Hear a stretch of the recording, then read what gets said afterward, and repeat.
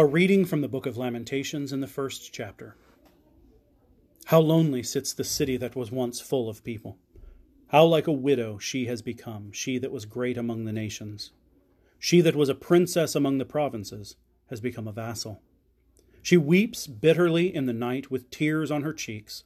Among all her lovers she has no one to comfort her. All her friends have dealt treacherously with her and have become her enemies. Judah has gone into exile with suffering and hard servitude. She lives now among the nations and finds no resting place. Her pursuers have all overtaken her in the midst of her distress. The roads to Zion mourn, for no one comes to the festivals. All her gates are desolate. Her priests groan. Her young girls grieve, and her lot is bitter. Her foes have become the masters. Her enemies prosper, because the Lord has made her suffer for the multitude of her transgressions. Her children have gone away, captives before the foe. From daughter Zion has departed all her majesty. Her princes have become like stags that find no pasture. They fled without strength before the pursuer. The word of the Lord. Thanks be to God. Let us pray. Lord, may the words of my mouth and the meditations of our hearts be acceptable in your sight, for you are our strength and you are our Redeemer. Glory be to the Father, and to the Son, and to the Holy Spirit, as it was in the beginning, is now, and will be forever. Amen. I invite you to be seated. When I was in youth group growing up, we had a new youth pastor, and he decided to do a special project. Now, this project has stuck with me for the last 20 years, all right? And so this is just fair warning. This was a super clever idea, and it might show up in the future. So what he did is he had a big stack of lined paper, and he invited us to come forward and grab as many pages as we thought we might need. And then he gave us 10 minutes, and we all went to our individual seats, and it was a closed book exam. You went to your seats, and you had to write from memory all of the Bible verses that you knew. You didn't have to write down the citations if you didn't know the chapter and the verse. That was okay. But write down from memory as many of the verses as you could remember. And then he collected them together, and he gave an instruction. So the leaders went off and sort of compiled them together, and we created a Bible from memory. The idea was, of course, that if all of the Bibles disappeared, we would be able to reconstruct the Bible from pop culture references and things that exist in our culture, but also the things that we knew, and of course the study was about hiding God's word in our hearts. What was interesting is the Bible that we created, okay? So there was the 10 Commandments, as you would expect, although I think 2 of them got switched and 1 got left off, so it was like the 9 3/4 commandments. And then there was the Beatitudes. And then there were lots of quotations from Jesus, a handful of quotations from Paul, a few scattered verses here and there, a couple of prophets, some stuff from Genesis.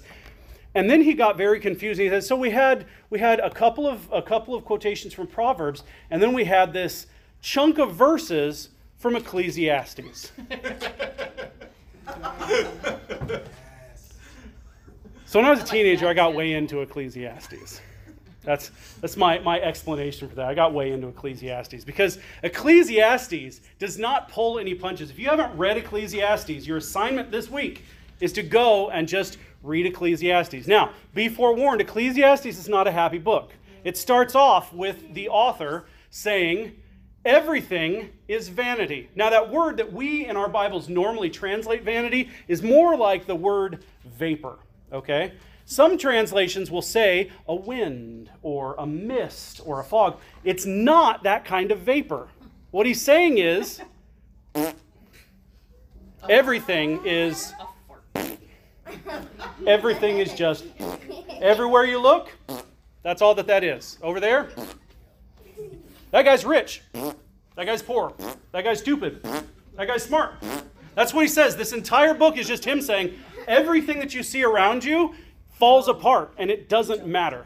Now, this is a weird book for us because we're not used to reading things like that in the Bible, okay?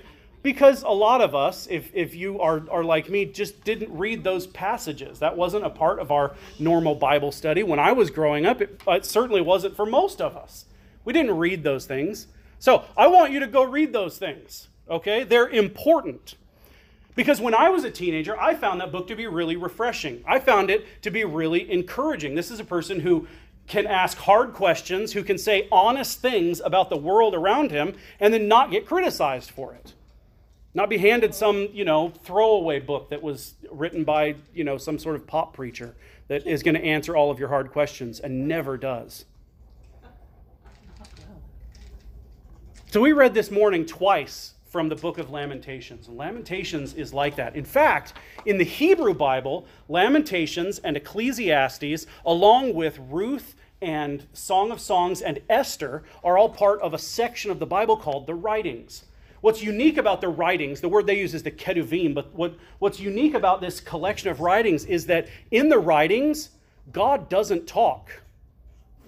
The writings are just about God's people talking to God, or telling stories about God, or crying out to God. But God is not a character in those stories. Now, can we read those stories and find where God is at work? Absolutely. But that's not the purpose of those stories. The stories in the Song of Songs, the stories in Ruth and Esther are about God's people living life.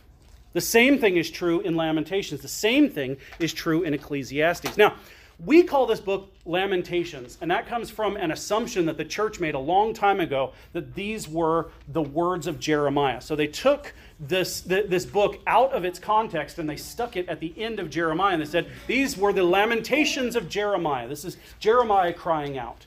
But that's not who wrote this. Jeremiah didn't write this. In fact, there were lots of people that wrote this. So in the Hebrew Bible, the book is not called Lamentations. The book is called Echo,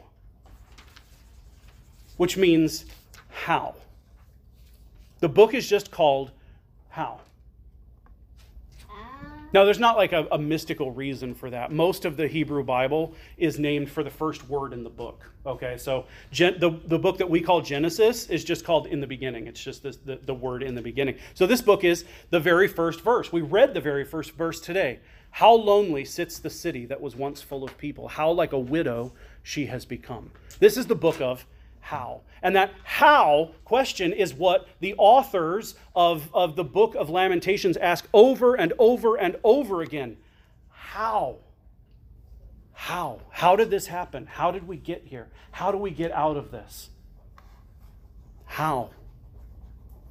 Now, I mentioned that there are several authors, and what is beautiful about this book is that not only are there several authors, but these authors are from all different places. Okay? We know this because the book is a collection of 5 poems. There's 5 chapters, and each chapter in the book is a different poem. Each poem is written by a different person because the language and the way that they use the language is different from one to the next. But here's what's fascinating about the book. The first 2 chapters talk in the first person, and they use the feminine and in all of their pronouns.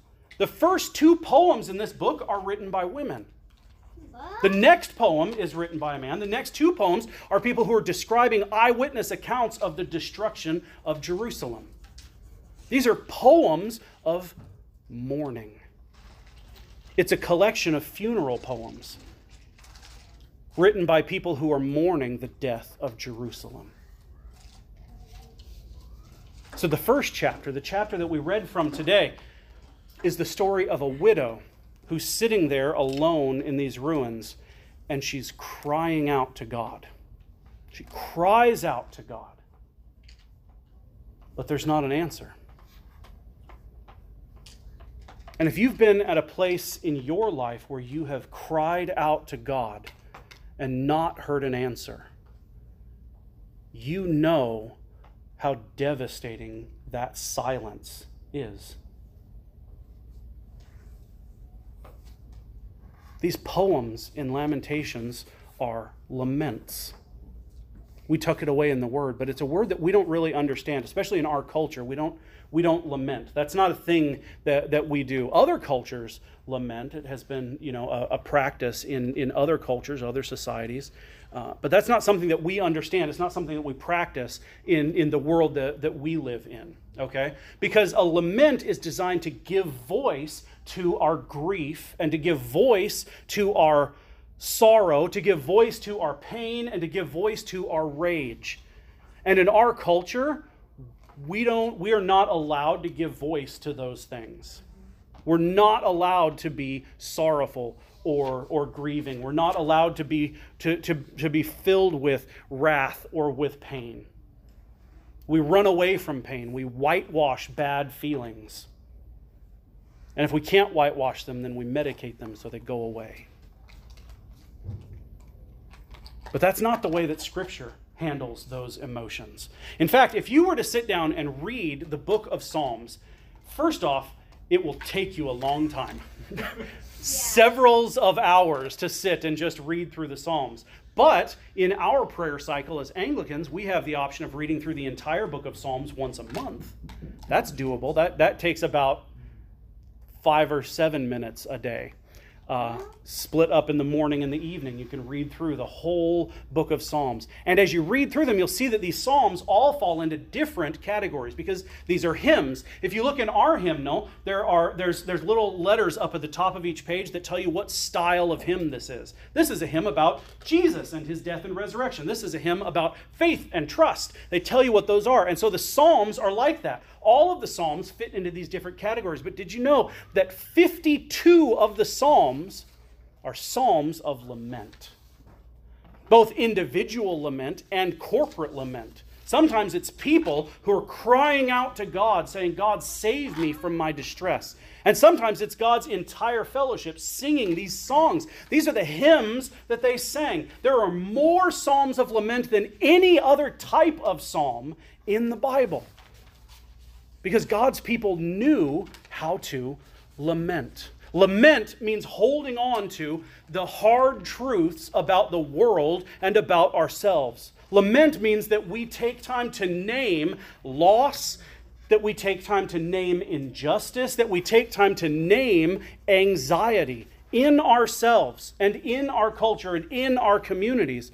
And then lament breaks the patterns of denial and complacency and silence that our culture uses to keep those things in the dark.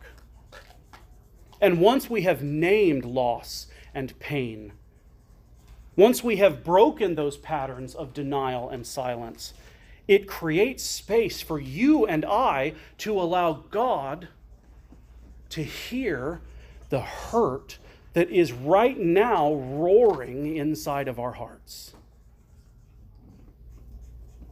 Every single one of us sitting here today has hard questions that are bubbling up inside of us. They look different from one person to the next. Maybe for you, they sound like how.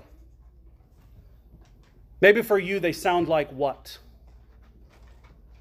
Maybe for you, they sound like who. Often for me, they sound like why. Why is there sickness? Why do some people get healed and other people don't? Why do innocent people suffer? Why are my neighbors starving? Why does God look different in the Old Testament than he does in the New Testament? Why don't we see miracles? Why don't we see justice?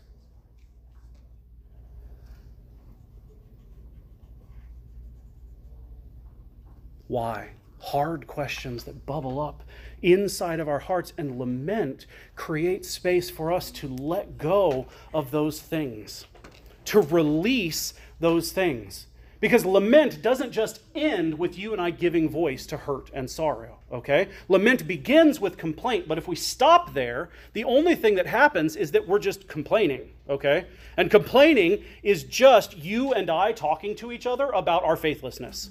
That's all that complaining is. Complaining doesn't get us anywhere. But lament begins with complaint. And then it moves to an expectation. It moves to invite God to intervene. We ask God to be true to who he says that he is. There is injustice. God, you said that you bring justice on the earth. And then lament rests. Lament enters into quietness. Not inaction. I don't want us to hear it that way. Not pessimism. Rest. Because in rest there is hope. There's expectation. However bleak it looks on the horizon, lament ends in expectation that God is who he said he was, and that he does what he said he will do. Lament begins and says, the world is this way. And then it says, but you, God. And then it rests and is quiet. For me, that's the power of the way that we celebrate the church year. The cycle of walking alongside the whole of Scripture. We never read Lamentations. We never read Ecclesiastes. We never read Song of Songs. We didn't listen to the whole story of Scripture. All of the ways that Scripture cries out, all of the human experience, all of the things that are in me and in you are there, contained in that, because it is a record of God's people's encounter with God himself. Not fake people, but real people like you and like me. And so in our church year, we walk through that same cycle. We have these major, major highs and these really, really low lows. Sometimes we're in ordinary time like we are now, and it's just kind of, we just kind of glide through everything right now. But we're going to be celebrating All Saints and All Souls Day in a few weeks. We're going to remember that Christ destroyed death by death and granted life to those who are in the tomb. But we're going to recognize that death is still a part of us. It's still a part of our community. And we wait for God to step in. We wait for God to intervene. We wait for God to prove that he is the God that he said he was. We head into Christmas and we rejoice. But before Christmas, we sit in Advent in quietness and stillness, waiting and hoping that there will be another Advent, a new Advent, when Christ will reveal his kingdom once and for all. And then we head into Lent. And Lent brings us toward that bright sadness that we experience on Good Friday. Those of you that have been here during the day on Good Friday have read these passages from Lamentations. This is something that we do each year on Good Friday. We read and sing the Lamentations together. The thought of my afflictions and my homelessness, the wormwood and the gall, my soul continually thinks of it and is bowed down within me. We sit there in the ruins on Good Friday. We give voice to the pain and the anguish in creation, and we give voice to the pain and the anguish that Christ utters from the cross. Christ becomes a widow crying out over a ruined city right there in our midst. But something else happens on Good Friday. God reveals something to us about his own heart. Because not only do we enact lament together on Good Friday, but when we gather together Good Friday in the evening, we hear God sing God's lament to our hearts. Oh, my people, what have I done to you? How have I offended you? Answer me. There's hope on the other side of that. But you and I have to get to a place in a lament where we face the wrongness that is here, the wrongness that is around us, and we can trust and we can hope and we can release. That's the power of the liturgy. It reveals this deeper truth that when we cry out and lament, that God Himself is crying out in our humanity in lament. That God Himself cries out against the wrong that we experience in the world around us. That God's own heart roars the same way that my heart roars. And we hang all of that on this insane hope that all things one day will be made new. I want to close this morning with a quote from David Hart. This is from his book, The Doors of the Sea. We've got it in the library. I recommend it to everybody.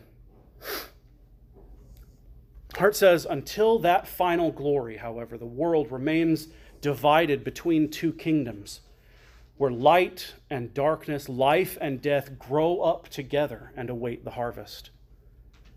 In such a world, our portion is charity. Our sustenance is faith, and it'll be so until the end of days. As for comfort, when we seek it, I can imagine none greater than the happy knowledge that when I see the death of a child, I do not see the face of God, but I see the face of an enemy. And then we are able to rejoice. Not that God will unite history's many strands into one great synthesis, but that at the end of days He will judge much of history false and damnable. That He will not reveal the sublime logic of fallen nature, but He will strike off all of the fetters in which creation languishes. And that rather than showing us how the tears of a child in the dark are necessary for the building up of the kingdom, He will instead raise her up and wipe away every tear from her eyes. And there shall be no more death, nor sorrow, nor crying, nor any more pain. For the former things will have passed away. And He who sits on the throne will say, Behold, I have made all things new.